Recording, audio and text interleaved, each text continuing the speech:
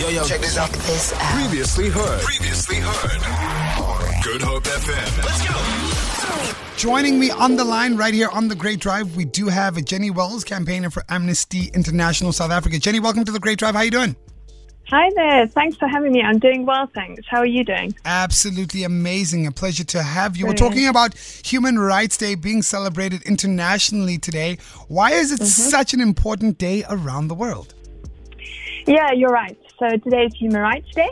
And so Human Rights Day is observed every year on the 10th of December. It's actually the day that the United Nations adopted the Universal Declaration of Human Rights back in 1948, which is a big milestone document that basically proclaims the rights that everyone as a human being is entitled to, regardless of race, color, religion, sex, language, all of that. So that's why the day exists. But I suppose it's a big day around the world because it's an opportunity to really reaffirm the importance of human rights in rebuilding the world that we want, in a need for global solidarity, as well as interconnectedness and a shared humanity, particularly in times like this, where there's been so much suffering because of COVID. Yes. And yeah, this year is actually, the theme relates to COVID, and it's all about building back better, putting human rights at the forefront. So it's an important day, especially, I think, for South Africans, given our history. Definitely understandable. What does Amnesty International do in South Africa and globally? Yeah, so we're an international NGO. We're the biggest human rights movement in the world, with more than 7 million supporters in more than 150 different countries. And basically what we do is we do research. So we go into the field, we go on research missions, and we collect the data about different human rights violations. And then we use that data to create campaigns which raise awareness, which hold government accountable, and then we do advocacy using these campaigns. So we really focus on holding government accountable on a range of different human rights issues. So in South Africa, Amnesty South Africa at the moment, we are working on, we've got campaigns and research on GBV, on the right to education, on refugee and asylum seeker rights, the right to water, climate change, and foreign policy. So yeah, that's what we do. Absolutely amazing. Now today, like you said, marks the 25th anniversary of the South African Constitution.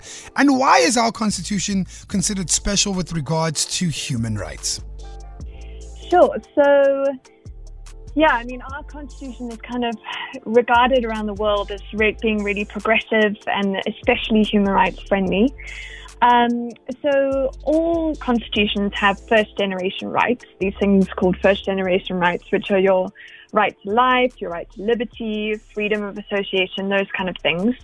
And then quite a few others have these things called second generation rights, which are your socio-economic rights. Which are things like the right to education, health services, water and housing. And then what makes South Africa's constitution special is that we have these third generation rights, which are really unique. And they put